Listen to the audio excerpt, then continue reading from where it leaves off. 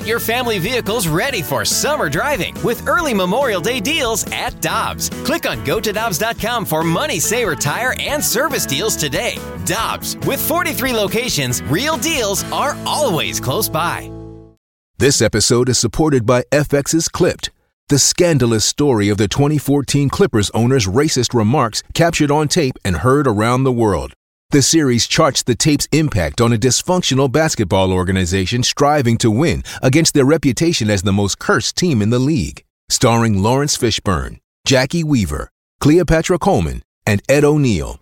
FX's Clipped, streaming June 4th, only on Hulu.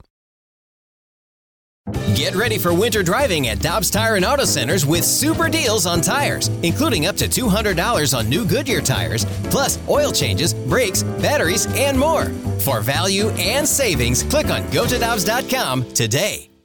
This is exactly where you want to be, listening to us. It's BK and Ferrario, live from the Car Shield studio on 101 ESPN.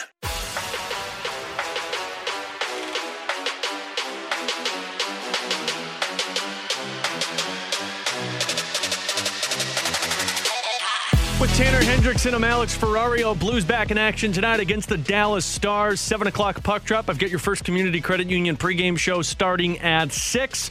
And to talk a little NHL, we welcome in our favorite Mike McKenna. It's our weekly hit on Fridays, Mic'd Up with McKenna, as we welcome him on the Brown and Crouppen Celebrity Line. Mike, how are you today, buddy? Oh, I'm doing pretty good. And I love that name, Mic'd Up with McKenna. What a man! Somebody's creative out there. We got to send a. We got to send maybe a fruit basket or something as a thank you, I believe. That's in order in the holiday season, is it not? I'm telling you, Mike, our Air Comfort Service text line, our listeners, they are about as creative as they come, whether it's insults towards me, Tanner, or BK, or coming up with great segment names like that with Mic'd Up with McKenna. Mike, I got to ask you, man, you tweeted about this last night, and I was watching this game as well, the New Jersey Devils, Vegas Golden Knights.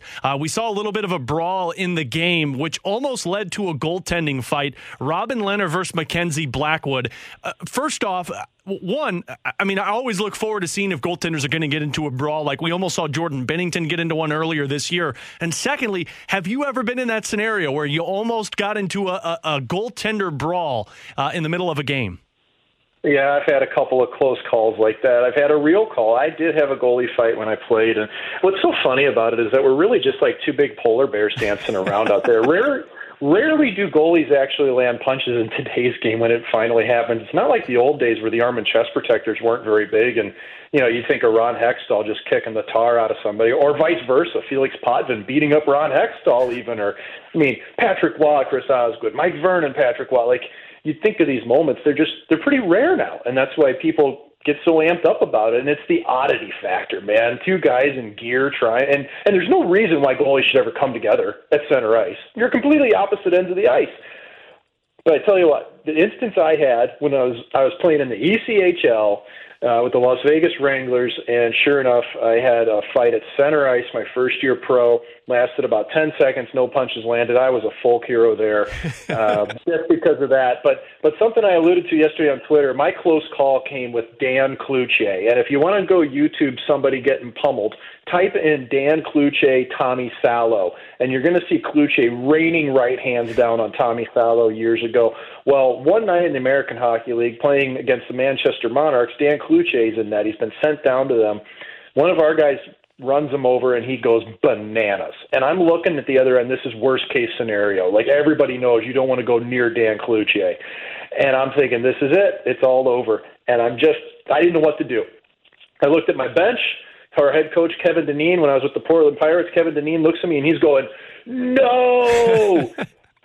And then I look at teammate Drew Miller, Ryan Miller's younger brother, and Drew Miller's going, go! And I was conflicted. And thankfully, by the time I got to the near blue line, the officials on the ice had contained Dan Cloutier, and my life was spared. One goaltender, Mike, that looks like he would love to look for brawls, which I don't know if any goalie's looking forward to that, unless it was like Eddie Belfour, or maybe Cujo, who knows with all of these, or it sounds like Dan Cloutier was. But Charlie Lindgren looks like one of those guys, right, with the sideburns, with the mustache. Like, he looks like he would be all for a goaltending brawl if it was introduced to him. Man, I tell you what, if they're looking to do a sequel to Dazed and Confused, I think he's lining up to go next to Wooderson. No problem in the flick. I mean, Lindgren looks amazing. He looks amazing right now with the sideburns and the mustache and the hair. And I had somebody ask me this morning at Friday Morning Hockey at Kirkwood, like, is he for real with that? And I was like, man, I don't know if this is going to turn into his real thing, but I think he's just having fun, and you can see it reflected in his play. I mean, like, guys, some of the confidence that he's carrying for the team right now and the way he's making saves, like, he just looks so confident. You know, he's carried that over from the strong play with the Springfield Thunderbirds of the American Hockey League into what he's doing with the Blues. Same way with Nathan Walker. So I love seeing that synergy, and, man, you can't give me enough of those sideburns. I hope Lindgren keeps it going. I'm with you as well. And, Mike, that's a great point to bring up because Tanner and I were talking about this earlier in the show. You know, you wonder if this is more of the guys trying to play more disciplined hockey because they know it's a goaltender that doesn't have a whole lot of NHL experience in front of him, or if this is just Charlie Lindgren is just playing out of his mind. He's getting an opportunity with a good team that plays in front of him, and this is what happens when a goaltender is in a good situation rather than what he was in with Montreal for the longest time. Which one do you lean towards? Yeah. These are great points by you. I don't think it's as much of, you know, a goaltender with not much experience. Like, he has played a decent amount of NHL games. He's been around the block before. Lindgren knows what it takes to perform at the NHL. He did it in short stints with the Montreal Canadiens just several years ago. But I think it really is the factor of walking into the locker room on a good team like the St. Louis Blues. Okay, there's a certain feel to that. And honestly, I'm jealous of Charlie Lindgren. When you look at my career and the teams I was on, the only team that I ever really played for in the National Hockey League that was any good during the stretch that I was there was the Columbus Blue Jackets. And my numbers were okay. You know what I mean? Like, I actually felt like, hey, I can compete in this environment. Well, when you have that confidence as a goaltender that your team can play around you, it makes you that much better. And especially that game against Dallas the other night, 5-on-5, that was a pretty even game. And Lindgren in the second and third period made some massive saves for the team. But even on the penalty kill early in the first period, 5 saves in the first period on that kill, that set the tone for the rest of the game. To me, that's a goalie that's done his homework. He's paid attention to pre-scout, and he's smart. He's 27 years old. He knows how to play pro hockey. Again, we're talking with Mike McKenna. A couple more minutes with the former NHL goaltender. Our Mic'd Up with McKenna segment here on BK and Ferrario. You can check out his work also on Daily Faceoff. He does NHL analyst for Daily Faceoff as well on Twitter at Mike McKenna 56. Mike, for this Blues team overall, they've got points in 6 consecutive games, 9 of their last 10 games. They've put themselves in a position with 5 points out of the best point percentage in the National Hockey League, which is held by the Tampa Bay Lightning. And it sounds like they're getting more guys back. From a locker room perspective, from the Blues perspective, they've been treading water, but now that you're starting to see more bodies coming back and you're seeing the impact of the Springfield Thunderbirds, does that just give a breath of fresh air, or does that just incentivize more from the guys in the locker room at this point? Well, I think it's just a continuation of that play, and cannot say enough about the depth of the Blues. You know, I thought Tropchenko had a great game the other night, you know, like in limited minutes, and that's where you can really get into murky water when somebody doesn't play a lot and you can just say, okay, well, you know, they went out there, they were a warm body, they kind of did their thing. Well, no, I thought that fourth line for the Blues, it was Joshua and Matt Pekka, were really good, you know, and didn't play a ton. That's what you need. You can't just have warm bodies, and especially with the way the NHL is now with, I mean, guys, people are going in and out of COVID protocol left and right. Like, I'm surprised the league's still playing at this point. I mean, thankfully, you know, we are, but you need your depth to not just be warm bodies. You need to generate chances. You need to possess the puck. And, you know, I played with Matthew Pekka at the Syracuse Crunch, and he's a player who can play in the NHL. He's had one-ways. He's had chances. He hasn't been able to grab it, but it's experience. That's why you sign players to go to your American League team that you know can fill in spots when necessary. The Lindgrens, the Pekkas of the world, they're that important. And I think that with the Blues especially, they've been able to win games with players out. Now with people coming back, you know, I've covered the Vegas Golden Knights really closely for several years. They had that exact same thing happen earlier this year. Players out of the lineup, injuries, COVID. They're back. They're playing their top.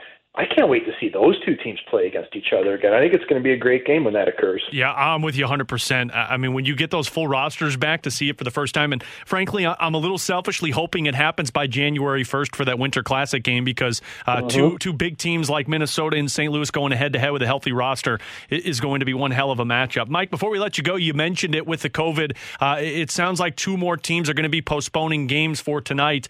Emily Kaplan's been reporting on ESPN that, the NHL and PA have said that they don't want to postpone any games, and now they're kind of changing their tone if it forces their hand. They want to see the enhanced protocols go into play that they've reinstated over these last couple of days. Do you think that's a necessary position that the NHL is going to have to investigate sooner rather than later? Well, I think it's becoming real. I don't think that there's any way to stick handle around the fact that the spread of COVID amongst the league is rampant. And it's kind of a dual-edged sword here, I'd say, to a certain extent, because you've got players that have been largely either asymptomatic or lightly affected by COVID, but the spread is still largely uncontained. And so, we're seeing things work in a good way, but you don't have enough bodies to play the game. And that's where it's getting tough. If you're looking at the Avalanche, who played with 10 forwards, 5D, and a goalie, and an e-bug last night in Nashville, I mean, how can you really tell them tomorrow night you need to go face the Lightning when you can't get reinforcements there? And that's not even talking about the salary cap. Nashville had to call up coaches from Milwaukee. So I think that being malleable makes a huge difference for the league, but the virus is going to take its course and guide this. As much as they want to control the spread, it may have been 2 weeks too late to go to the enhanced protocols because I can't see it slowing down at this rate. But like I say, I'm glad that we're still playing because you know what? There's a little McKenna that's going to be on the ice between the first and second period tonight. This is a little scoop for you. Yeah. Uh-huh. Who's the little McKenna? Yep. My daughter Kenlin's going to be out there on the ice between the first and second. So if anybody's listening, just make sure you give her a big cheer out there. She'd appreciate it. She's nervous about the crowd. What